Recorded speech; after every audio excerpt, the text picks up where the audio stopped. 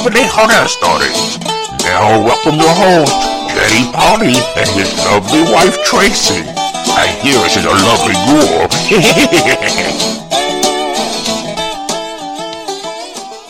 Hello, this is Judy from the UK, and you are listening to the awesome Tracy and Jerry on the Hillbilly Horror Stories.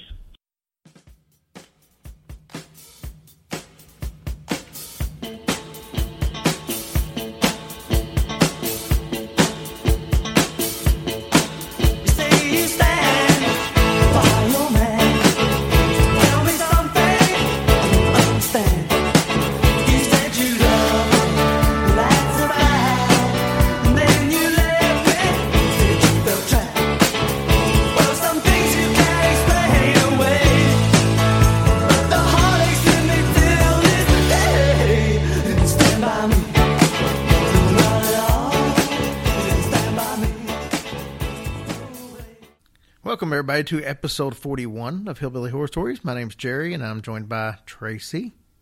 Hello, Jerry. What the hell was that? I was like, hello, Newman. Hey, everybody. And as you might have noticed, this is kind of funny because we started off there playing The Clash, who is from London, which is where our story takes place. We could have chose a couple of different songs from them. Actually, we could have done London Calling, which would have also made sense. We could have did Should I Stay or Should I Go, since we're talking about a haunted house. That would make sense. Or we could have done London Bridge is falling down, falling down, falling down. The Clash does not do that song. Though they would have probably had a rocking rendition. Anyways. You never know.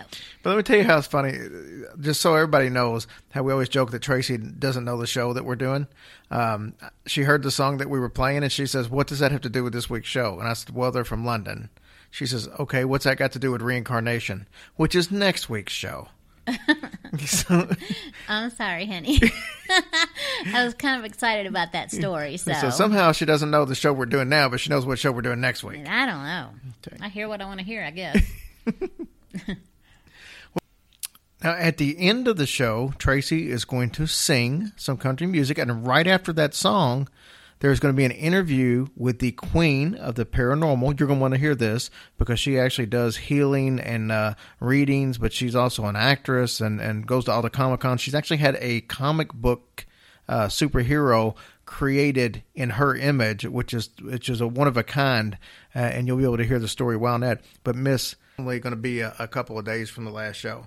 But we've got Tyler A. Cox, Paula Johnson, Ryan Jones, Priscilla Gordon, Brian Veerling, Kara George, Jody Peterson, Kathleen Nelson, and that's pretty good, I'd say, for just 3 or 4 days. That is amazing. Thank you guys so much for that.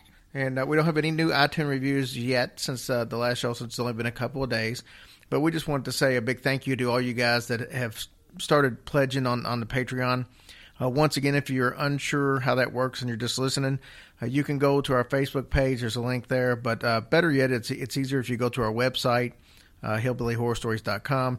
That way you can actually buy T-shirts. You can make a one-time donation to the show, or you can sign up for our Patreon. And the Patreon has 4 different levels, everything from $1 to $10 a month. And each thing gets you more gifts, so to speak. So a $3 pledge gets you an extra show a month, and $5 gets you 2 shows. $10 gets you a Skype visit with me and Tracy, as well as the 2 free shows. But it's all broke down for you on there. I won't bore you with details. So just go to it and check it out. Yeah. And once again, we do appreciate it. You guys are very great. Much. Yes. It means a lot to us when we do something, when you guys reach into your hard-earned money and say, hey, you deserve this, because we get that much enjoyment from the show. It's very humbling, but it's also very exciting at the same time. I'm still, I don't know. I'm just still, I don't even know the word, honestly. Yeah, I guess humbled is the same thing, I guess I'm trying to say, but it's just amazing to me that you guys have really reached out and to us and helped us with all your nice comments and things like that, and we just really appreciate you so much. I just sometimes don't believe it's even real sometimes. Yeah, I literally, the first thing in the morning, as soon as I wake up, I roll over and grab my phone and start looking to see if there's any new reviews or comments that you guys have posted to the Facebook page or emails, tweets, any of those things. I love all those things, and then I repost everything. So it is exciting to be able to know that you guys actually give a shit about what we do. So yay for giving a shit. Okay. With that being said, we've got some awesome stories for you. This is one that I've been talking about doing for literally since we started the show, but I wanted to wait for the right time to do it. So tonight's the night. We're going to talk about some people will call it the infield poltergeist. Some people call it the infield haunting. And most of you will know it out there as the story behind The Conjuring 2. So if you've seen The Conjuring 2, this is pretty close. It went pretty close to what actually happened here. Then we actually had a listener that suggested something for me, and I really wasn't that familiar with the subject, so I researched it. And when I did, I decided to get it on this week, and he just talked to me about it, I think, at the beginning of last week. So that's how intriguing I thought it was. But the listener was Miguel Magdaleno, or Magdalene. It's actually Magdaleno, because he said it was just like Mary Magdalene, except with an O. Oh, cool. So cool name. But he had suggested Bachelor Grove Cemetery in Chicago, which is actually one of the most haunted cemeteries in the country. Wow. And so we're going to do that story too. Okay. So how about that? Hey, so let's jump into this, because this is actually a pretty complex story, and there's a lot to talk about. We're going to talk about the pros and the cons of it. Tracy, I'm assuming you know nothing about the story? That would be correct. Okay, good. So you'll be as surprised as the listeners will. So as I said before, the infield poltergeist, it's the story behind The Conjuring 2. It's in North London. 284 Green Street is the actual address. So if you live in London, just swing by and take a look at it, because it does still exist. This all took place from 1977 to 79. We had Peggy Hodgson. She moved into this house. She had 4 kids at the time: Margaret, who was 13, Janet, who was 11, Johnny, 10, and Billy, age 7. She's just going through a divorce, so there was a lot of emotions, trauma, and stuff built in, which actually may have something to do with the case. Now, Margaret and Janet apparently experimented a little bit with a Ouija board, just kind of trying to, I guess, get their mind off things, so they thought it would be fun. Apparently, something came back through the Ouija board, because shortly after this is when everything started happening. So, in 1977, it all started when Peggy heard one of the girls screaming. I think it was the youngest one, Janet. She hears her screaming. She runs back to the bedroom to find out that both of the beds, Janet's and the boys' beds, were like vibrating, like to the point where they're bouncing, practically their feet are bouncing off the floor. And as she starts to go in there, this heavy dresser slides to shut the door. Now she's inside the room. Everybody's inside the room. And there's a dresser on the wall. The door is open, and the dresser slides towards the door, closing the door. She comes over, grabs the dresser, she pulls it back, and it pushes back. The dresser pushes itself back to the point where she can't do it anymore. She gets scared, obviously, and she does the obvious thing when you're scared by ghosts. She calls the police. Because that's what they can protect you as, for sure. So she gets the police call. The police come out, and the first thing that happened is there was a constable by the name of Caroline Heaps. She saw this heavy recliner that was in the room just slide forward about 4 feet. So the first thing she did, obviously, is she wanted to go over there to kind of check it out to see if there was some kind of wires or somebody pushing it, and she didn't see anything over there at all. So she was noticeably kind of like, what the hell's going on? Well, I mean, that sounds dumb to me. What? See if there's a wire on the recliner. Well, I mean, if you're in the house and you see a recliner just all of a sudden move 4 feet with nobody around it, you want to make sure there's not some kind of hoax going on, or they're not trying to play some kind of practical joke and waste some police officers' time. So it is what it is. The police said there was nothing they could do about it, because obviously it was not a police matter, and they left. But what if the chair assaulted them? But the chair didn't assault them. But wait, what if the chair assaulted them for real? Then would it be a police matter? I would think so, but the chair didn't assault them. Go with me here. It didn't pepper them or not. What do you want me to say? I don't know. I think it's... I don't know. I don't know what I want to say. I mean, it'd be funny if they went there in a peanut mood and you said, what if the peanut assaulted them? But it wasn't a peanut. It was a chair. I don't know. I guess what I'm trying to get at is if something really did happen to the person, and it's so stupid, but I mean, I know it was a recliner. Police going to arrest the recliner. And it was a recliner. The most it could do is make them relax. It's and I don't think there's a crime against that. I'm sorry. Go ahead. Okay. Can I move along now? You can go. I'm sorry. So the media got word, obviously, all this was going on. So they sent a photographer down from the Daily Mirror, which is one of the newspapers there in England, the big one.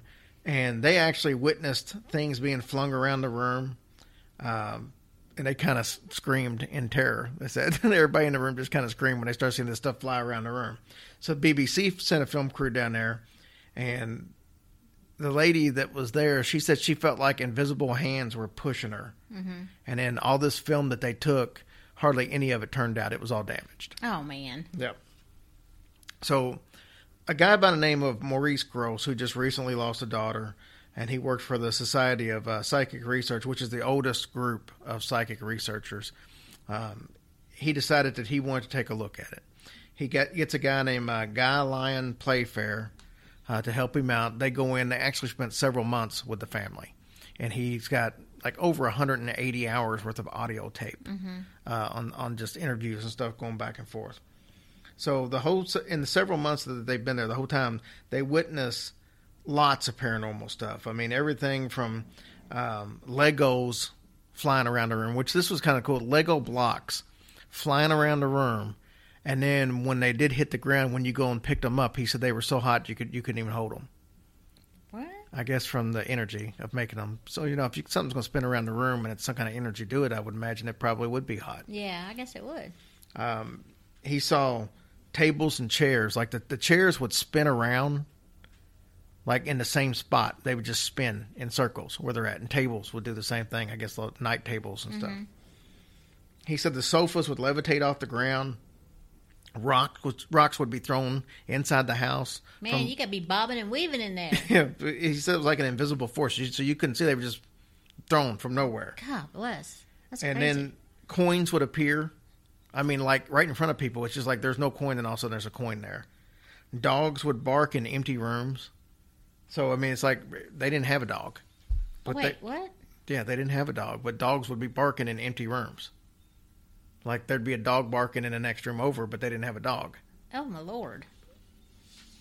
That's crazy. And so Mr. Grosse, he gets all this audio and stuff, like I said.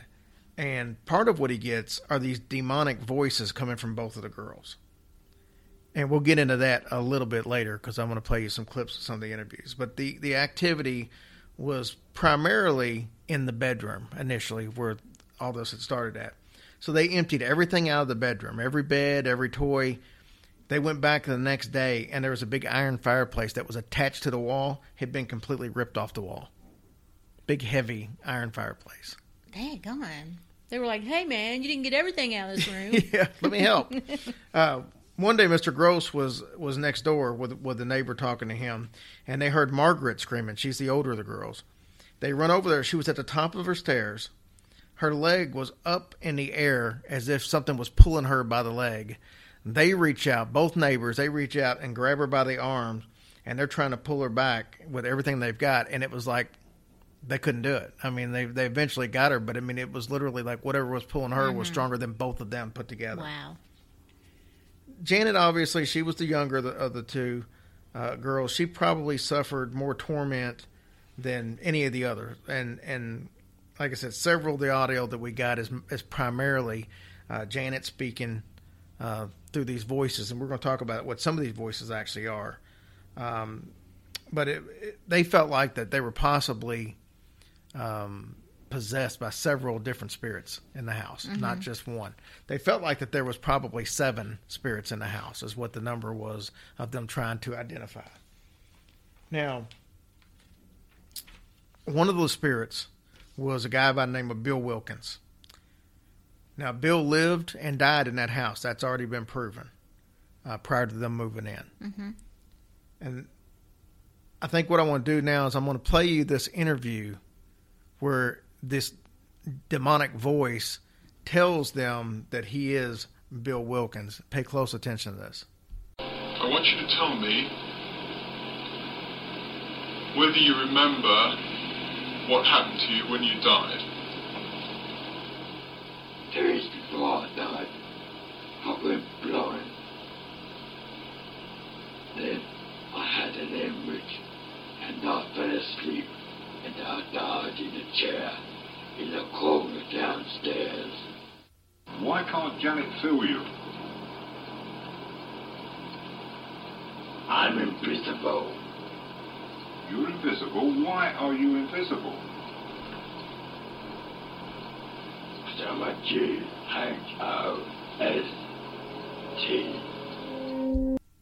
I actually started the interview right after he had said that he was Bill Wilkins, just to save some time there.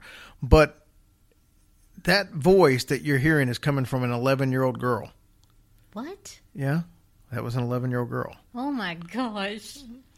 So that's, you can make a judgment of yourself about how that sounds. But there was actually some people that doubted that there was, possession going on. They said that she was using skills of a ventriloquist.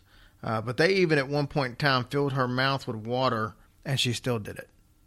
Well, what would you do to me if I started speaking like something like that? Would you kill me? Well, no, there's still laws against it. Well, I know you wouldn't kill me, but I mean, what if I started speaking like that to you one day? I would just figure you probably had too many packs of Pall Malls.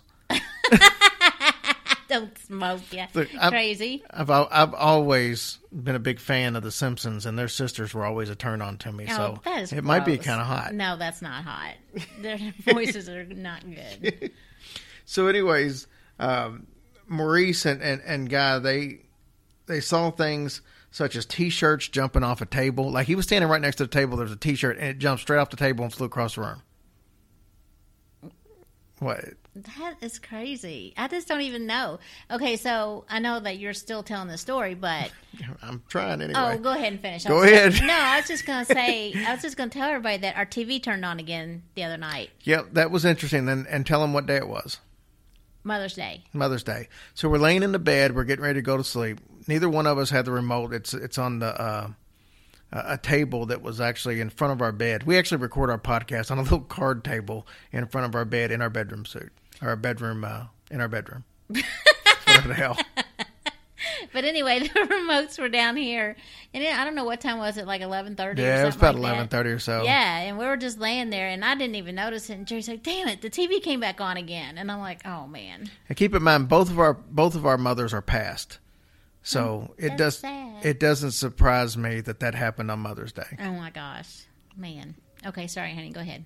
Yeah. So actually, it was the most action that's happened in this bedroom in months. Oh, there we go. Well, you almost made it through. I didn't do it any of the last show. Yeah. Oh, you didn't. All right.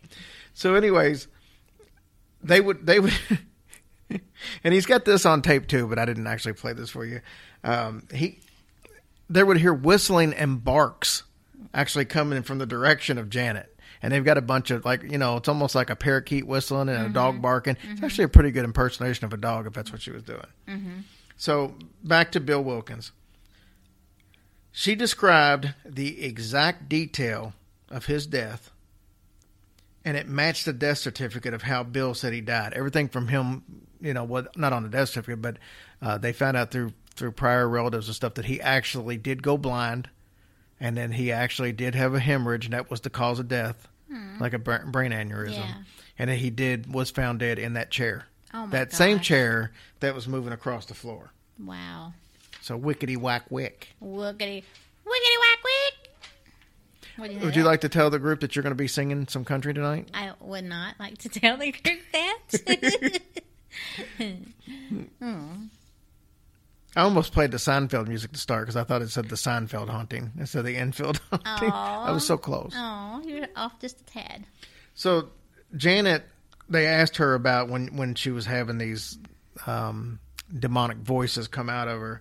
She said, and I quote, "I knew when the voices were happening, of course, it felt like somebody was behind me the whole time. They did all sorts of tricks, filling her mouth with water and so on, but the voices still kept coming out." Wow, that's amazing. There's some famous pictures. You guys can Google this. I'm going to try to remember to put them on the site, but every time I say I'm going to do that, I actually don't. So you might be better off just Googling it. But if you Google the Enfield haunting or the Enfield poltergeist, you will notice pictures that it's got a you can't miss it because it's a picture of the bed, and then there's another bed beside it, and on the wall it's covered with Starsky and Hutch posters. Nice. From back in the 70s, obviously, David Soul and what's the other guy's name?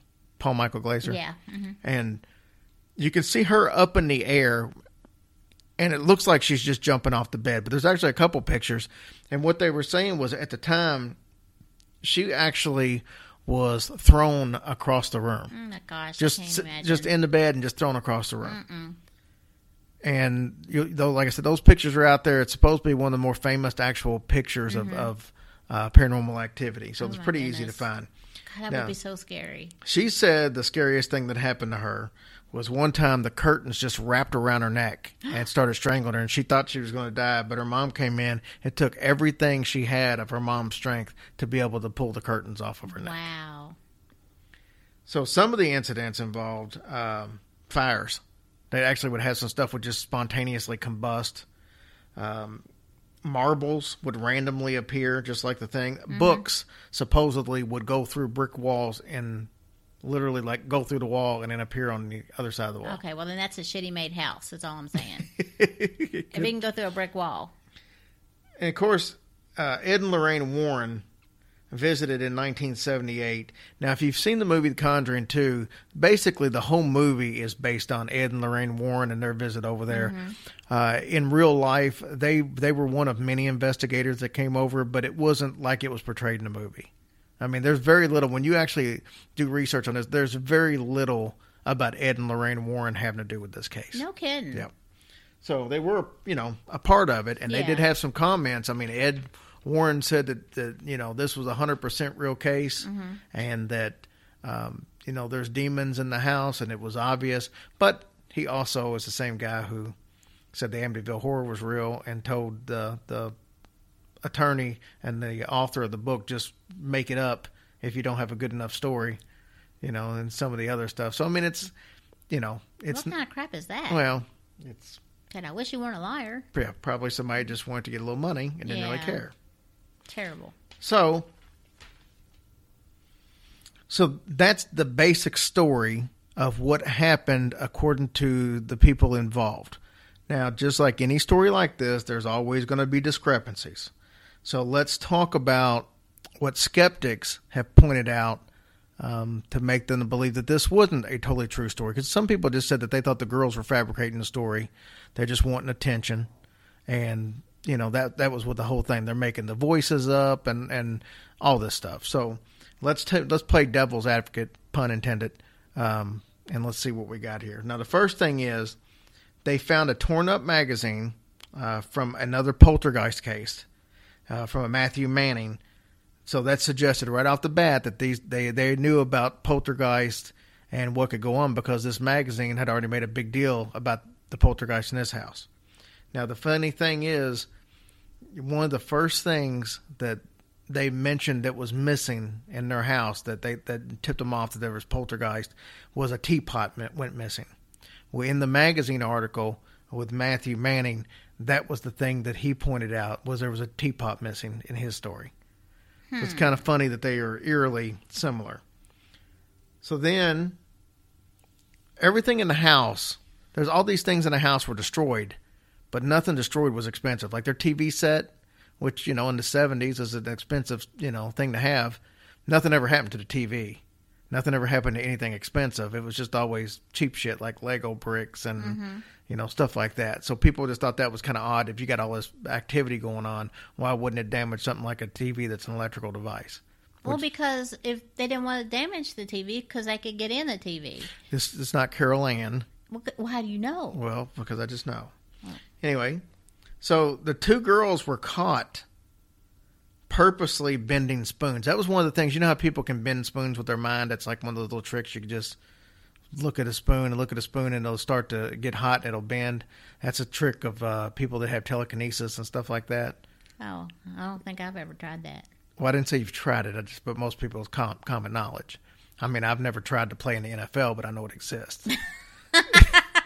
Though I probably could if it wasn't for my severe lack of talent. And you're kind of short. Oh. I'm sorry. That's all right. Sorry.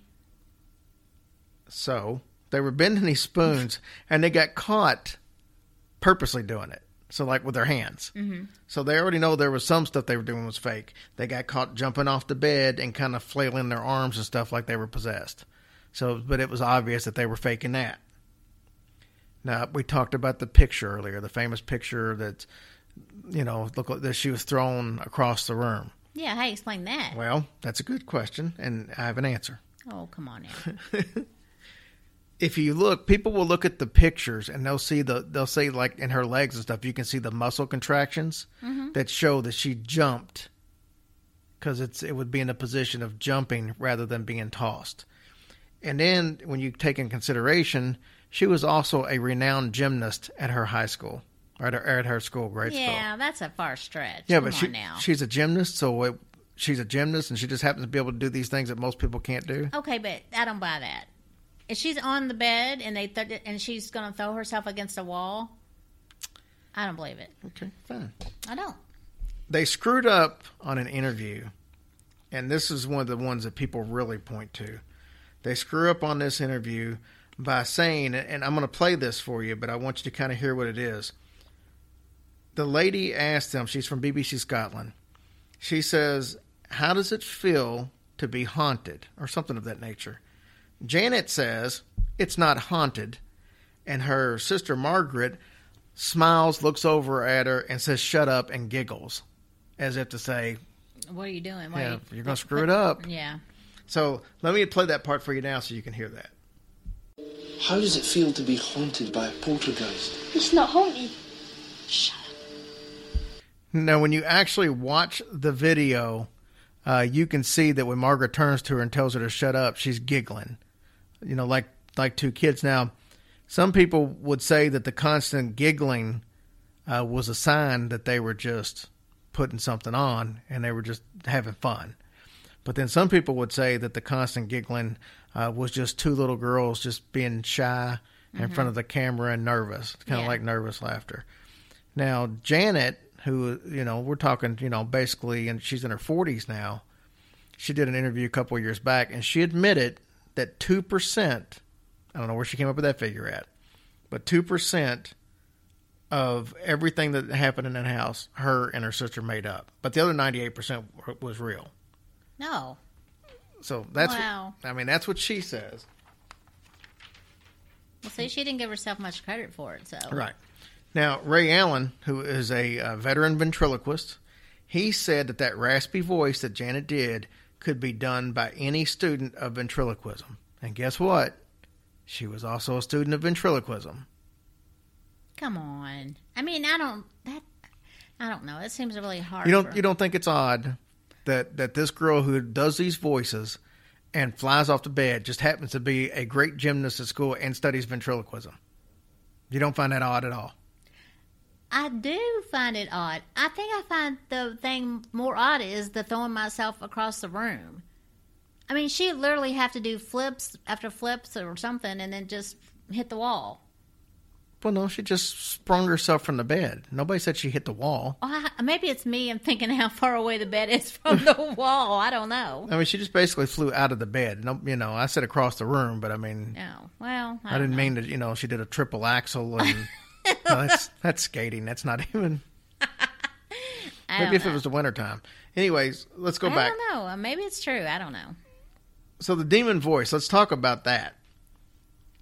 Hey, I'm going to gay. How's that? That sounded like a gay Fat Albert.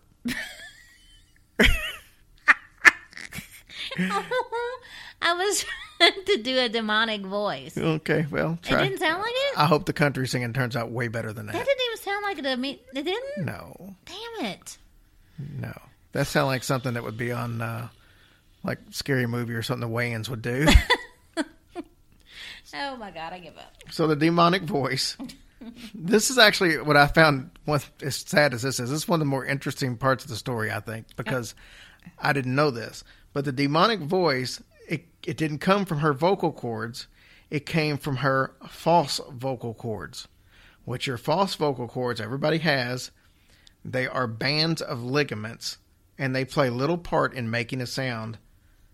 But you can actually use them. But if you use them, the average person, in about 10 minutes, you're completely hoarse and have a sore throat. Dang. Now, where does this come into play with her?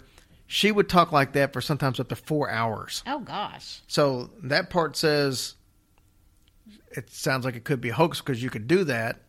But then the other part says that she did it for 4 hours, so that proves that kind of wrong. Now, well, she deserved a sore throat after that, if that's what she did. Here's some things that people, in their defense. First of all, how can these two girls rip and tear a damn iron fireplace out of the wall? What about that? She did the talking for up to 4 hours. And how could they keep up the constant charade of stuff flying through the air, the barking, the knocking on the walls? That was the ninjas right on target. But how could they keep that up for 18 months without getting busted? This went on for 18 months. That's a long damn time. Yeah, that's a long time. So what did they say about the furnace then? Well, they didn't. They just said, well, how could they do that? Well, I mean, if they're going to blame them for all that other stuff, then they need to have an explanation for the furnace. Okay, it fell off the wall. We already know they got cheap walls because books are going through them. So what the hell? True story. Now, that was funny. The mom, after the girls moved out of the house, when they got old enough to move out, the mom stayed there. Now, supposedly, back in like 79, Janet said that a priest came in, did, some blessings and stuff, and most of the stuff calmed down, but it didn't completely go away, but most of it calmed down. So they move out eventually. The mom stays there, and the mom actually suffered a nervous breakdown. Well, why would she stay there? Well, I don't know, unless she didn't believe it. I think the mom, in back of her head, I think she thought that the girls were doing this. Or it was some kind of poltergeist activity. Because as we've discussed before with poltergeist, if you've got two teenage girls in the house, not with all cases, but in this case, two teenage girls in the house and a dog barking in the background. But if they're going through a rough time in life, with their divorce and handling things, you get teenagers going through puberty. That's when these poltergeist activities happen. So it just could be power and stuff they were manifesting. You're blaming it on PMS, in other words. Somewhat. That can get you hurt. You know that, right? See? Must be that time. But she stayed there. But she asked the daughters after a nervous breakdown to never talk about it again. So that leads me to believe that she thinks it had a little bit to do with them. So she stayed there till she died in 2003. Then Claire Bennett and her 4 kids moved in. They stayed there for 2 months and moved out. So maybe it wasn't them. Bye, Felicia. So like I said, some people think it could be fake. Some people think it could be real, but it's not really up for us to decide that. It's basically up for you guys to decide. That's pretty much as much information as I could really dig up without boring you, because some of the stuff there was tedious. But that tells you pretty much anything you need to know about the Enfield haunting. Yeah, that's so interesting. I mean, honestly, I would have never thought those girls would do that, and Mom's just dumb for staying there after the girls moved out. I would have got the heck out of Dodge there. I would have just went somewhere else. She didn't have to worry about, housing them anymore. Yeah, but you got to realize this took place from 77 to 79. The girls were 11 and 13. If they moved out, I mean, that would have put it in like 85, 86. By that time, nothing's really been going on for 5, 6, 7 years. So why not stay there? I don't know. If you made it that long. Well, you got all the fucking answers. You said the F word. I know. I'm tuning up for when We do that, and that's why we drink show. Sorry, peeps. This will be the time where we would like to introduce our new sponsor, but we don't have one, so we won't. So I will remind you guys that it would be a great time. You can put this on pause if you'd like and go give us an iTunes reviews. It really helps us out. I said an iTunes reviews. I'd made it plural when it's not. I get screwed up with like iTunes because you get the little I and then the big T. Come on. That's ass backwards.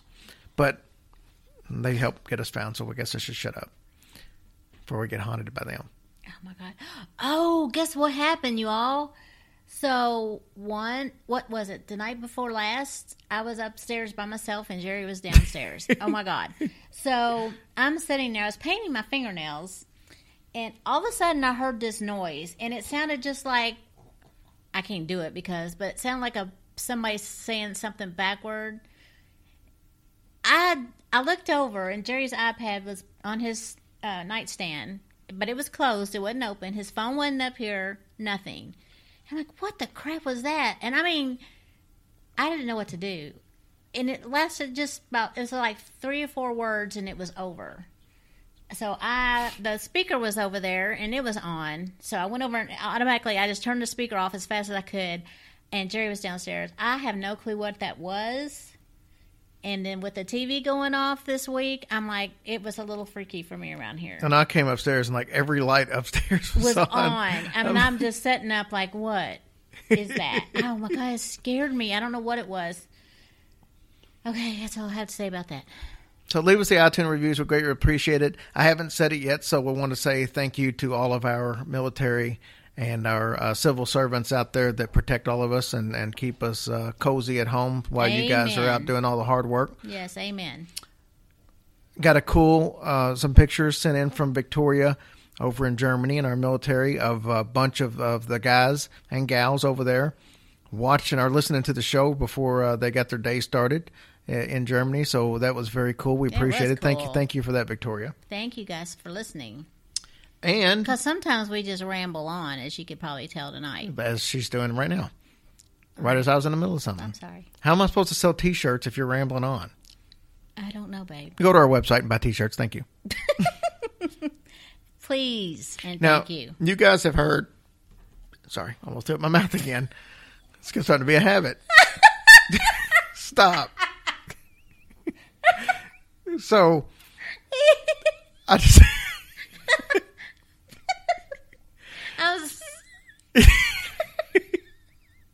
Oh my gosh. I don't know if it was just late or what the deal is. He almost barked in his mouth again. It was so gross. Okay. So I want to tell you a couple of things coming up. On June 11th, we do have the joint show with the girls from And That's Why We Drink. I'm super excited about that. This week, I'm actually doing an interview that will play on next week's show. This is one that it kind of fell in my lap, and I'm really excited about this too. But it's Bo Keister from Hillbilly Horror Show. And if you guys haven't checked that out yet, go on YouTube and watch some of the stuff. They've got their own YouTube channel. They've got, he was in Remember the Titans. He was in a movie on Netflix that's actually pretty awesome called The Taking of Deborah Logan. He's in that, but he's an actor. But he also does some comedy. He does a little horror movie stuff. But Hillbilly Horror Show, they've got, like I said, they've got their own channel, but they've been doing stuff since 2014. You can look them up on IMDb. But what they do is they do little hillbilly satire jokes and stuff like that, and then they introduce a horror movie. And then they do that. It's like a 15, 20-minute horror movie shorts. And then they go back to the fun and stuff. But most of it takes place outside or in a trailer. But absolutely hilarious. The guys are going to give us a DVD to give away to you, one of you guys. And we're going to do that probably next week. So it should be shipped to me this week. And then we'll get it out to that as soon as we get it.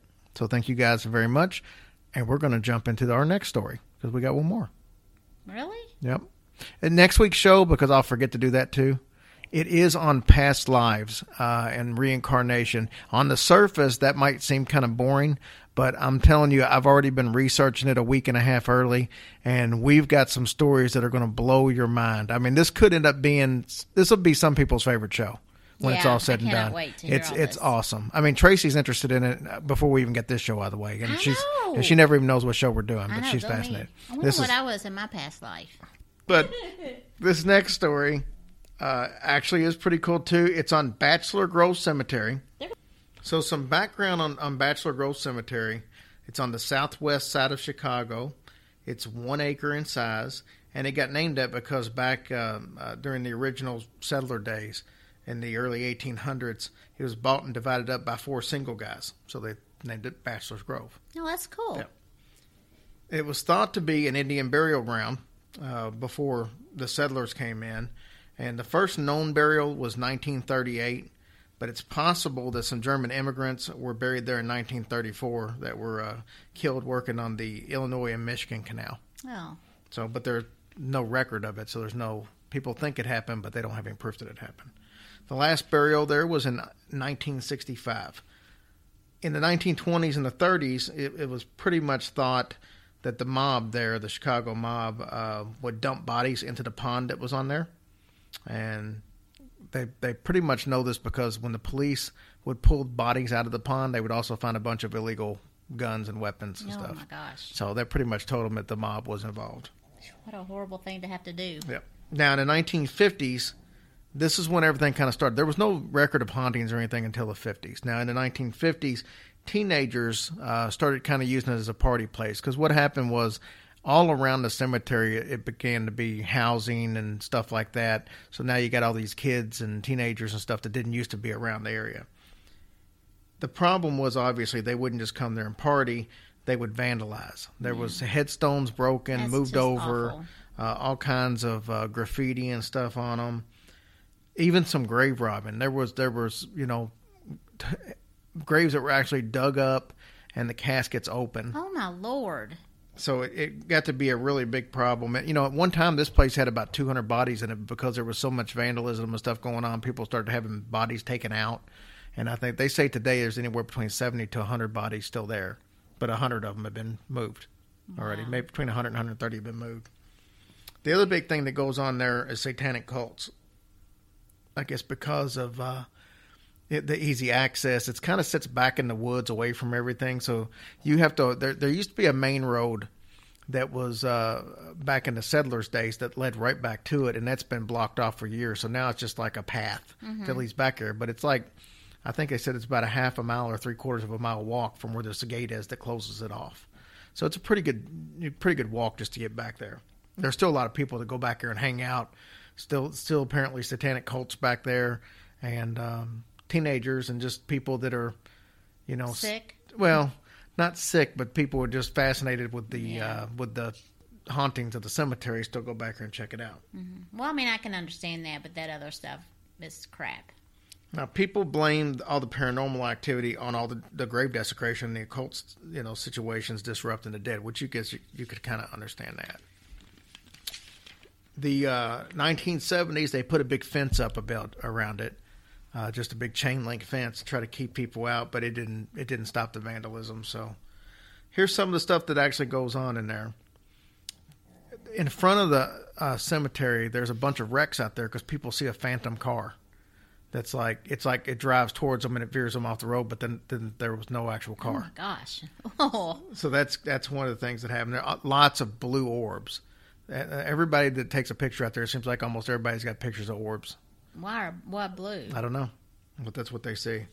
One of the coolest things is a phantom house. There's supposed to be a house that just appears. Like it's if you're in a cemetery and you go back in the woods a little bit, like I think it's a couple blocks or so, there's a house that just appears, and it seems like it's floating in the air. And you can actually walk towards it, but as you walk towards it, it gets smaller and smaller and eventually just disappears. And like I said, it's just kind of cool that people see that. One of the more famous pictures, and you can look this one up. This is another good one. I'll try to remember to post it.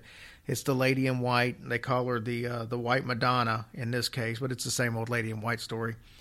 But she walks around supposedly holding a baby. Nobody really has a background on what that is, but there's a really cool picture that looks like a lady sitting just on a flat headstone. It looks just like a block sitting there. And it looks really clear as to what it is, so much so where you would think, it really is just a woman sitting there. But the people that took the picture said that there was nobody there when they took the picture. Oh, that's interesting.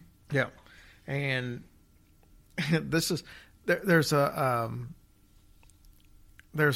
tombstone there that says, and I didn't write this down, so I'm going on memory, but I think it says infant girl is what it says, infant something. And people come there and they're supposed to bring gifts. So if you go there, there's always like little candles lit and there's little stuffed animals and stuff like that at this, because supposedly if you don't bring her something that, you're set to be haunted by her. Oh, God. So people, that's like a little thing that people, but it's just like when we talked about with Marie Laveau's tomb, there's always a bunch of stuff there. Yeah, so people really do that. Oh, yeah. This was my favorite story out of all of them. Supposedly, on this land, there, and we mentioned the pond there where the mob was throwing people, but on this land, there was a guy that with his horse and one of the manual plows, that you walk behind, the horse pulls and you walk behind, and supposedly the horse got spooked. He ran off into the pond, and the guy trailing right behind it, and both of them drowned. Oh, well, why didn't he let go of the rein? I have no clue. I was not involved in that situation. Now, Paul Ingalls would have never done that. Well, Paul Ingalls would have let go of the rein. That's it. I guarantee 90% of our listeners have no clue who Paul Ingalls is. Oh, he's like a really hot guy he wears suspenders with no shirt. On Little House on the Prairie. You still didn't give it away. That could have been a damn fireman calendar for all you just described. I know, but I was just picturing him in my mind. Whatever it takes. So the funny thing about this story is there's people on the main road out there that swear that on occasion you will see a horse come from the woods with a guy on the plow behind it and go straight across the road, and you have to stop for it. What? Yeah, there's been several people say that they see that. Some people say that they see like a two-headed creature. One of them's got one of the heads is a horse and one of them's a man, so they think that could be the same thing. I don't know. Well, that was dumb on his part to hold on, is all I'm saying. One of the other things people see out there is they see hooded figures. And some people seem to think that it could be monks. Really? Yeah. It's in the woods. Could be chipmunks. That was my nickname. I know. In school. I know. Thanks for bringing that up. But people have seen that as late as 1984. No way. Yep.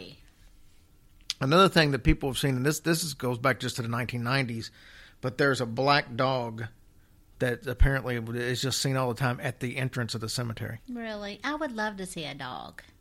Yeah, well, what if it's a demonic dog? We know what black dogs mean at cemeteries. Not always. Could be a loving dog that wants to play. Well, guys, we appreciate it. It's been a fun week.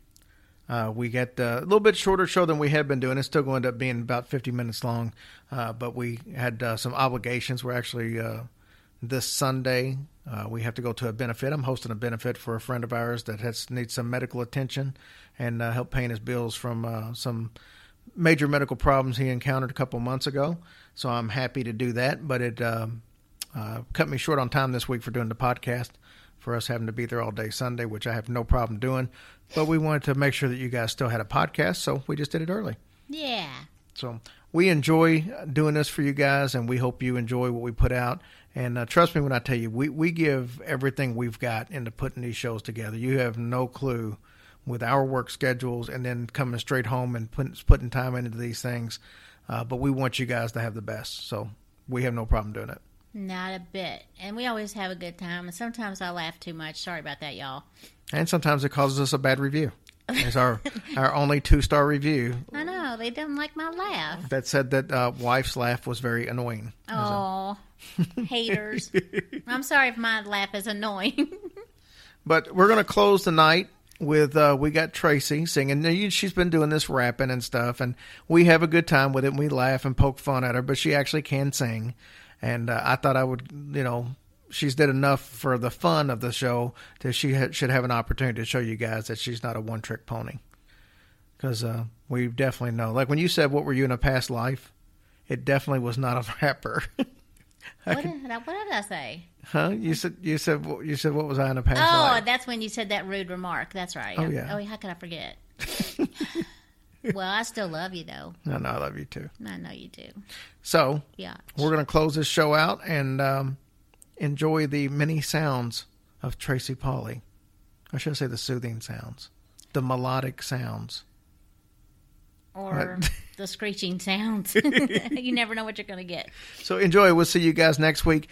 Don't forget next week's show, Past Lives, Reincarnation. I'm telling you, this is going to blow your mind. And if you do not believe in reincarnation or you've never really thought about it, I bet you by the end of next week's show, you're going to be rethinking it. And probably, I bet half of you believe after the show. Yeah, me too. We'll see you guys next week. Peace Love out. You.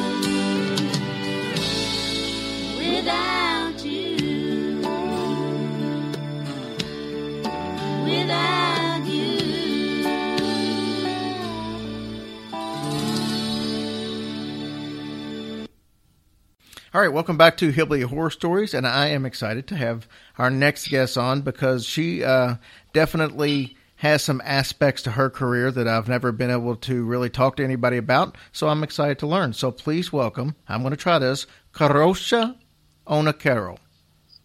Close? You did a perfect job. Perfect. Well, I won't count on myself to do it right the next time, so we'll just go with KO as your nickname is for the rest of it. That's fine. That's great. No problem there. Well, welcome to Hillbilly Horror Stories. Thank you for joining us tonight. I know you've got a busy schedule, and you took some time out for us, and I know the listeners will appreciate that. Excellent. I am all ready to go. Fire. Well, let's start with this. The website is queenoftheparanormal.com. Yes. You are billed as Queen of the Paranormal. How did that come about? That came about, I'm trying to recollect the year, but I did 85 programs on WNDS broadcast television and also a cable cast out here in New England. And I used to go by the name of Cece the Huntress, and we would say, Cece the Huntress is Queen of the Paranormal, and we'd put it on big posters and stuff like that. I think it was back in 2006 or 7. And that happened because a gentleman called into a radio show, and he called me the Queen of the Paranormal. And it stuck, and I said, you know what, I like that name. So I started using it on posters, and then I got it trademarked.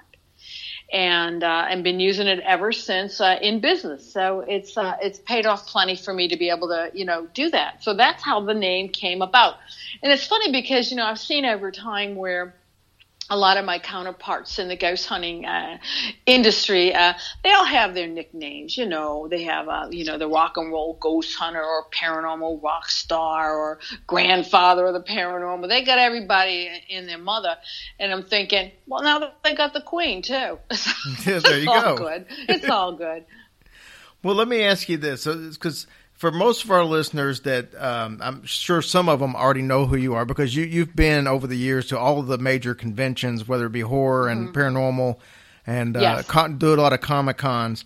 One of the things I wanted to touch on was one of the reasons you go to the Comic-Cons is you've actually had somebody make you into a comic book superhero. Tell me a little bit about that. Well, that happened after I was at the Comic-Cons. I've always had I want to be able to take my knowledge and to teach it to the masses. I don't like to sing to the choir. I have before at paranormal conventions. They call them Comic-Cons. No, they don't. They call them Paracons. And been there, done that for many, many years under the same management as the Ghost Hunters and Ghost Adventures and every ghost show out there. We had the same event management company. Was with them for about 5 years. And so I decided to leave them and go more to a national aspect where I could get out of the church, you know what I mean? I'm not singing to the choir, and sing to the masses. And my knowledge I have over the many years and the way that I interpret the spirit world for people, I actually let them feel it directly, and I don't, I don't mince words. I'm very logical when it comes to this stuff. And skeptical at times as well, and it's paid off big to be able to get into the larger Comic-Cons. So in order to be able to take my knowledge and my teaching a step further, I wanted to do a bunch of different avenues, and lo and behold, someone else had the same idea, and this gentleman Charles Morissette walked up to me from Silver Phoenix Entertainment, and he said, "Hey, I'd like you to be in a comic book." And I said, "Well, okay, look, I don't mind being in a comic book. I want a comic book." Two different things. And so we started off with the first adventure, which is the Haunted Tales of Bachelor's Grove, and working with a bunch of different artists and writers.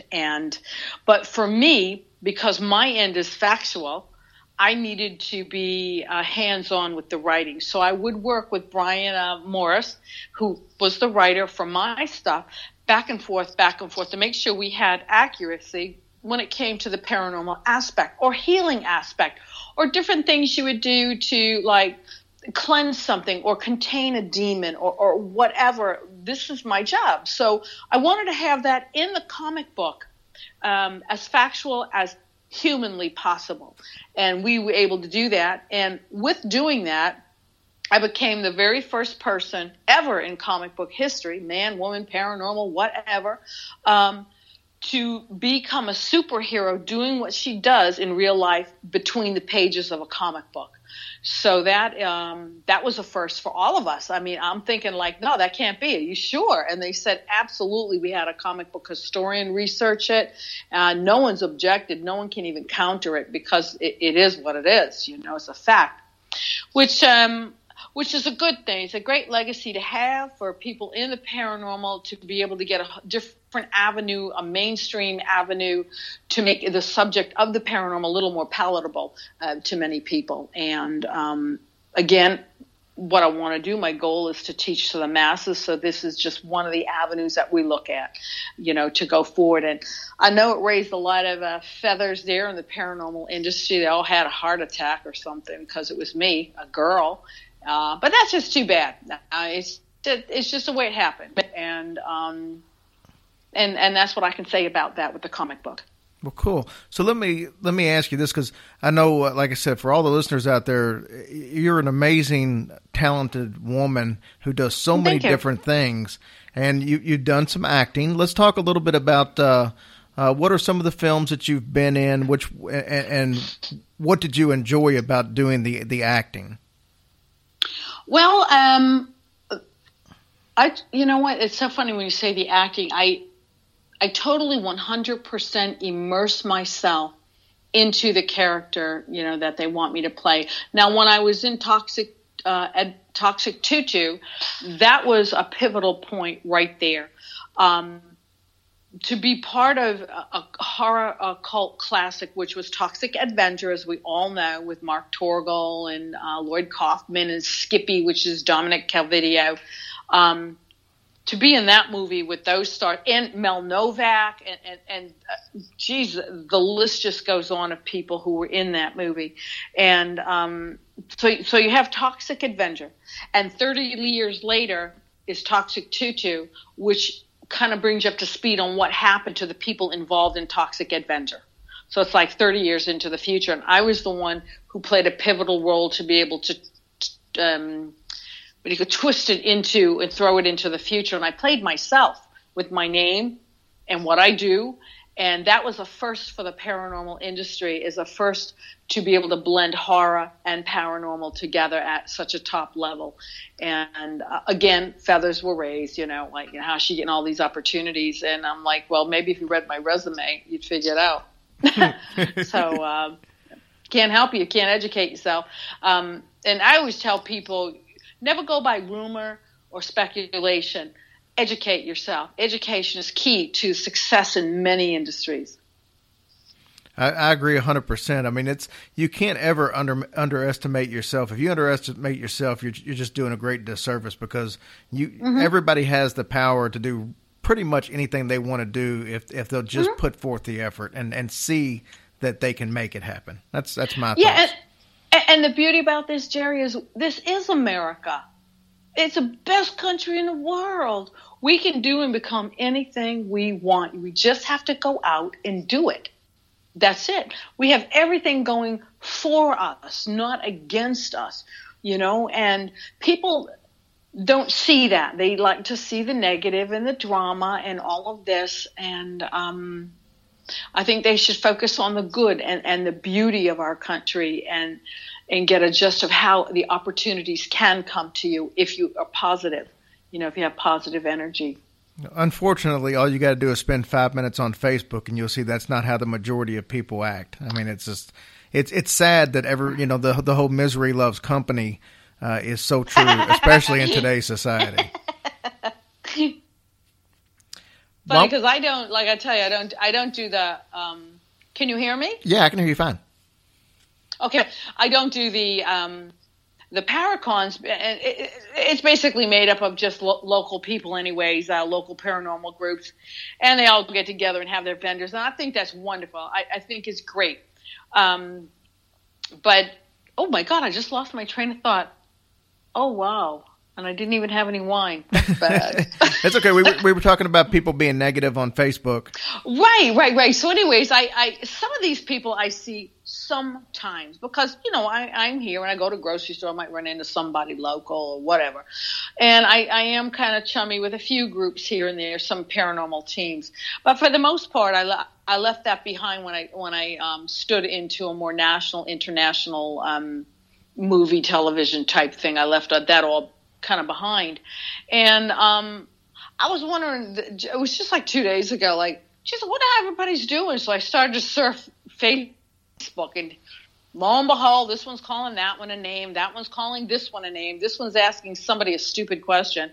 And I'm thinking, oh, geez, I didn't miss anything. I could have gone 10 years and gone back. It still would have been doing the same thing.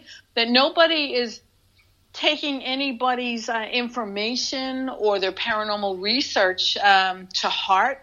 They just poo-poo things, and that's so sad because there's just so much to learn from many different people. We're such a diverse society when it comes to the paranormal, and everybody has their own tricks of the trade, ways to do things, ways to interpret things. And it's nice to hear all this stuff. I have such a great time at Comic-Cons because the general public come to see me, and they're able to even, teach me, new tricks too, because they're just, bright eye and bushy tail and the big eyes, and they're telling you their stories, and they're telling you what they did. And they're beautiful for it too. And the paranormal industry, let's say, that exists on Facebook, because it really doesn't exist anywhere else. These groups and stuff, they all call Facebook. It's like a Facebook famous thing,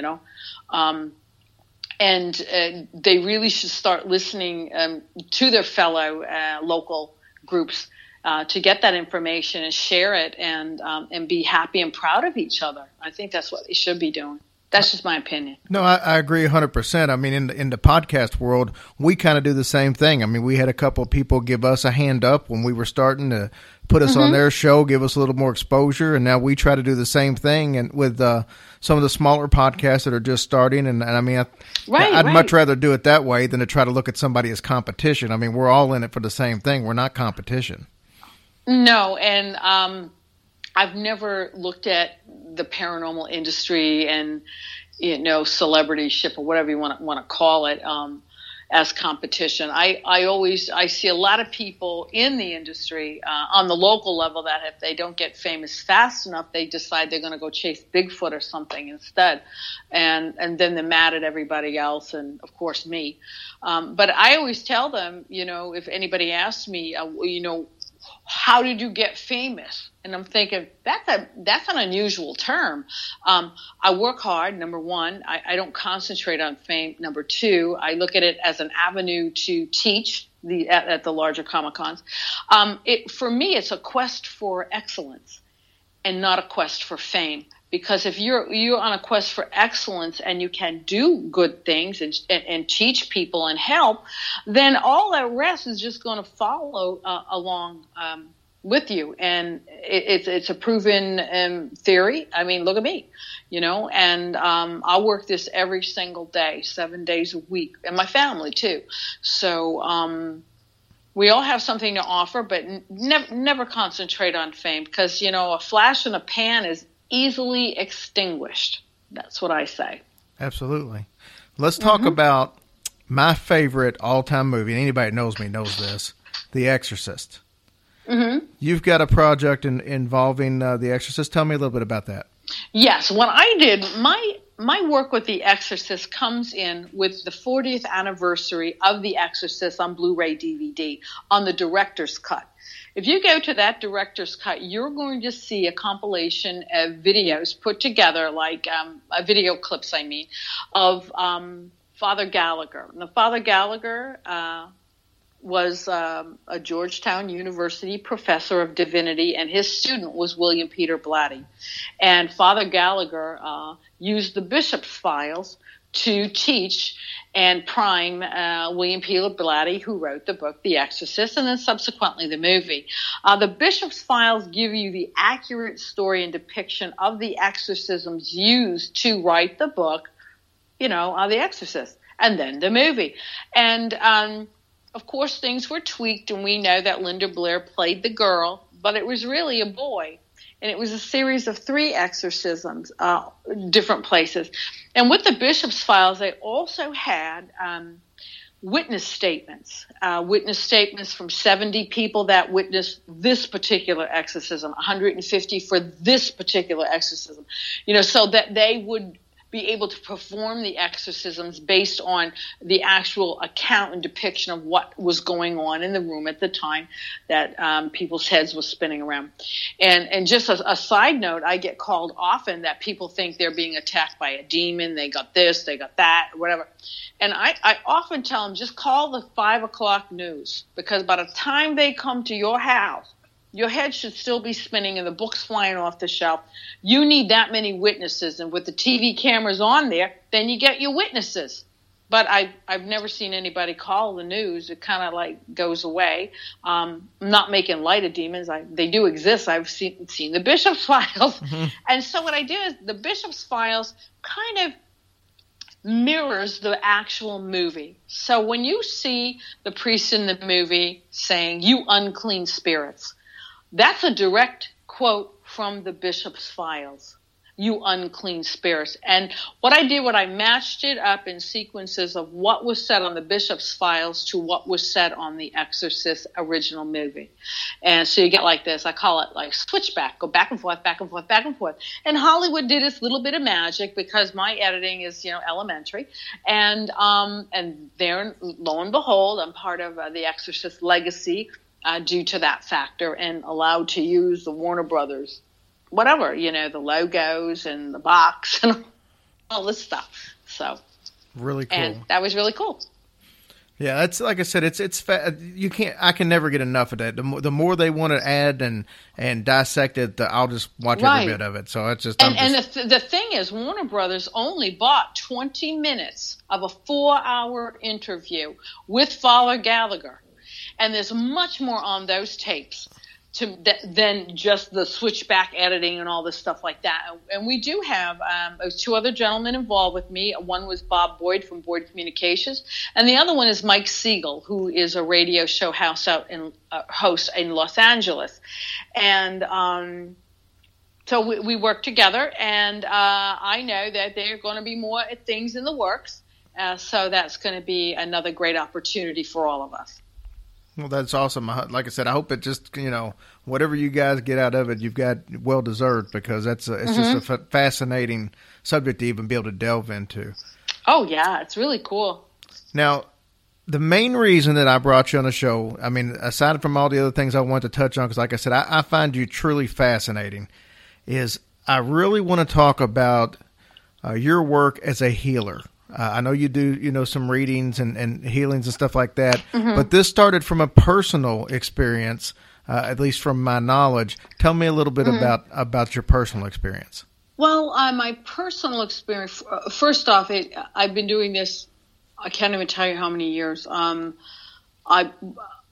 healing aspect, I don't even know if it was maybe all my life, but I have the ability to pray, to heal, to help, to comfort, almost like a form of Reiki, not even knowing it was Reiki or, Karuna Reiki, Usilis Reiki, a form of healing with the hands. And in 2013, I was diagnosed with a brain tumor, and it was on Valentine's Day evening. I went in the day before. I was having a problem with my ear, and they thought I might have something wrong with the nerve. So they did this MRI thing, whatever. And what came back was a brain tumor I didn't know I had.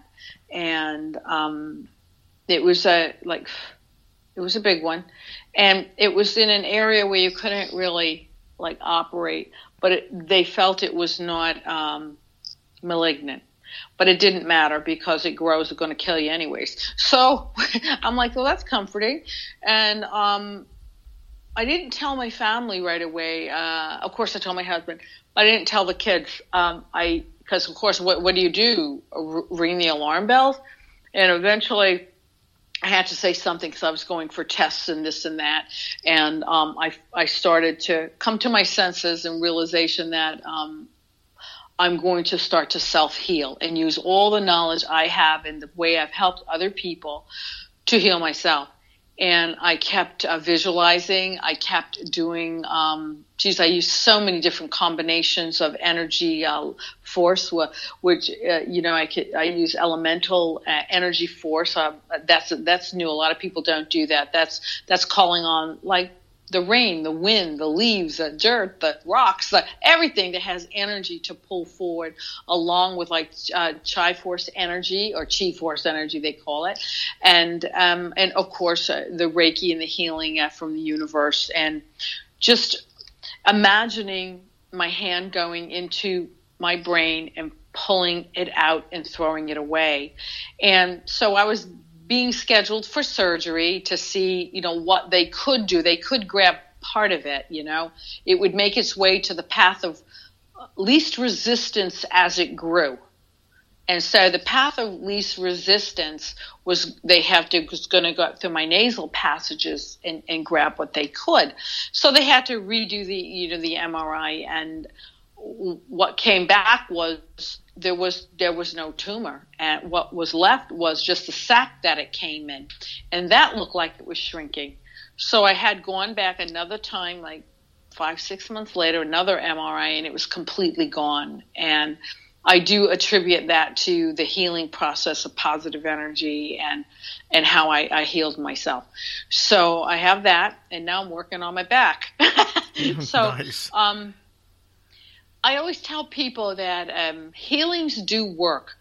They work 100%, but they don't always work in the manner that you would hope they would at times. And like if someone has, let's say cancer, and they want a healing, and it doesn't clear the cancer, but what it might do is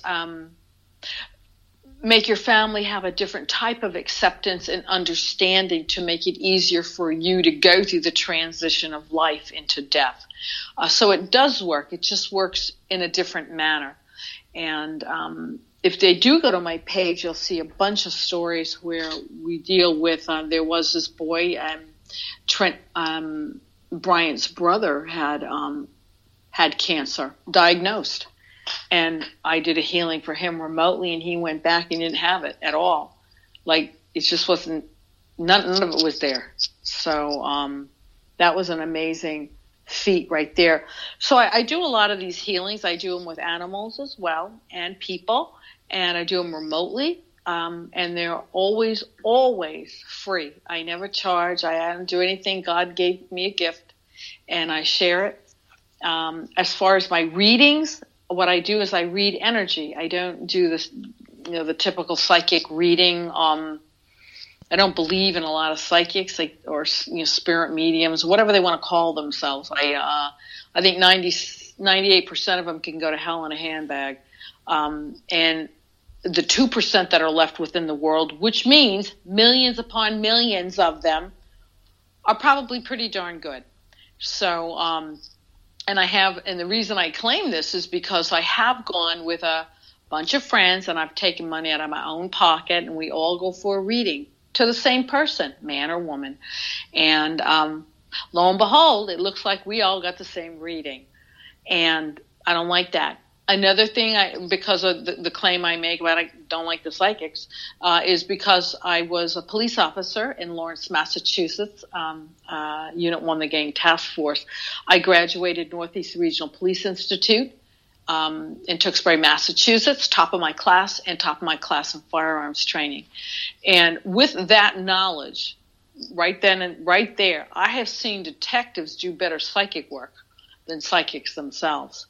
Because it's like it's a leading process, and you watch for eye movement, you watch for jaw clenching, you watch for respiration, you watch for heartbeat, on the arteries, and there's a way like you can answer, get the questions right in there, and you watch for their response. And I do feel a lot of people who are psychic mediums, they do this because, hey, they're in business. They want money. They play on the heartstrings of others, and it's not good. And that's the vast majority of them. And of course, we still have millions and millions of the ones who can actually do it right. and they do a good job. Like, you just sit there and you don't move. I feel you should go to a psychic and just turn your back to them. Then let them work. We'll see how good they are. I could see that. They don't get a chance to read your facial expressions or pick up on, like being a poker player. And I've been called a whole bunch of names because, I don't agree with that. But I feel I have, anybody has the right to say anything they want.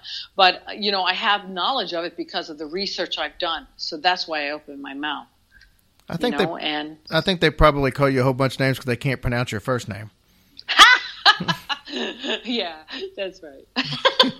Yeah, it's a humdinger, huh? But it's the way it is. I'm Polish and Russian, and I have Abenaki, a Native American, in me from Newport, Vermont, and a little bit of French and Lithuanian. So I'm a pretty good mix. My goodness. Mm-hmm. I think one of the coolest things that I saw was that in 2016 you actually went to the Capitol steps to put a healing on Washington. Mm-hmm. You may need to go back.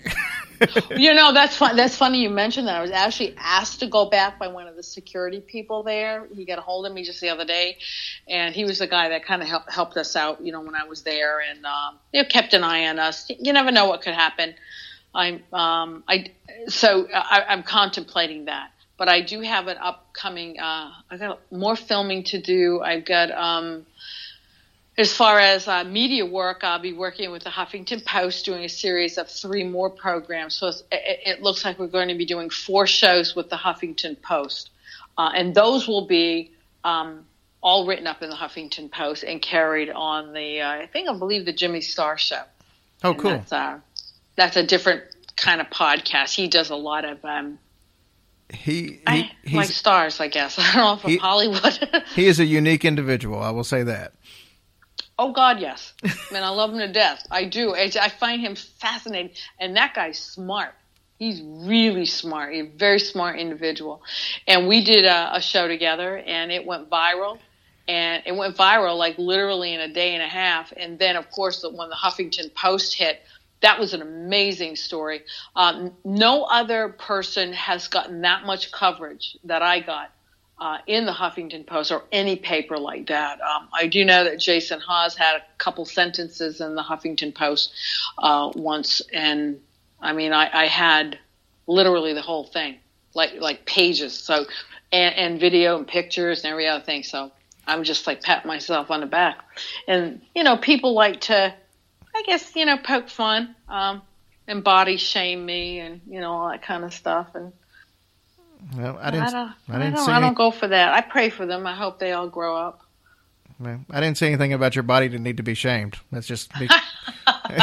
Thank you very much. But, I think it's when people in any industry, but I find far more the paranormal industry, when they can't find something to criticize you for, like your work or your accomplishments and achievements that you've done in the field of the paranormal, then they turn to maybe your physical attributes and things. And I just find that we're all adults. I hope you don't raise your kids like that. This is what I'm thinking. You wouldn't want them to body shame anybody, so why are you doing it? I see it on Facebook all the time. Paranormal people body shaming other paranormal people. It's just really weird. I'm just so glad I don't do the local stuff anymore. Why don't we end with this, because it's been fun. This 30 minutes has just flown by. Excellent. Why don't you tell everybody out there, if they like what they hear and they want to get in contact with you, the best way to do that, to see where you're at and that type of thing? Okay, if you want to learn more about me and all the cool things that I've been into, and the movies and the movies continuing, like the HBO series I'm doing with Ron, the Rottweil Kerner, an actual mob boss. They just took his bracelet off, so on his ankle, so he can go to 3 states now. But he is the real deal. He's the last of the tough Jews, and a very good friend of mine. So we'll be working together in all the other different projects. And if you'd like to donate to the healing projects we do for travel funds, that'd be great. You can go to queenoftheparanormal.com, and from there you can find everything we haven't talked about, and you can get a hold of me. And I'm very receptive. I do answer my messages and texts and whatever. I can vouch for that. Yeah. Yeah. Because this whole thing was thrown together actually literally like 12 hours ago. That's right. And that was pretty awesome. And yeah. Now, Rottweiler, he was some of our listeners out there will know he was actually a boxer also, a pretty accomplished boxer. Yes. So a very accomplished boxer, and of course he had the weight of let's say the wise guys behind him, and he's putting together a show. In fact, we're going to be filming with him with Jimmy Starr and the Huffington Post, and we're going to be doing a show with him in some of these locations that he's familiar with. And great guy. They're going to be doing a brand new series on him when they clear all the federal regulations, because you have to know what you can say, what you can't say, and stuff like that when it comes to the wise guys. And I'm part of that, and it's kind of like The Sopranos, but with real people, like real people that were involved. And so I find that interesting myself, to learn more about that. I don't know much about the mob industry, but it would be nice to learn from the people that were involved in it. I would highly advise anybody, if they haven't seen the little snippet you were talking about with Jimmy Starr and yourself that went viral. It's on your website, so they can find it on there. Yes, it's crazy. Yeah, Jimmy just says whatever he wants to say, and it's okay, because I've been finally we got it in the open, and he asked about my attributes there, and I'm thinking, okay, here it comes.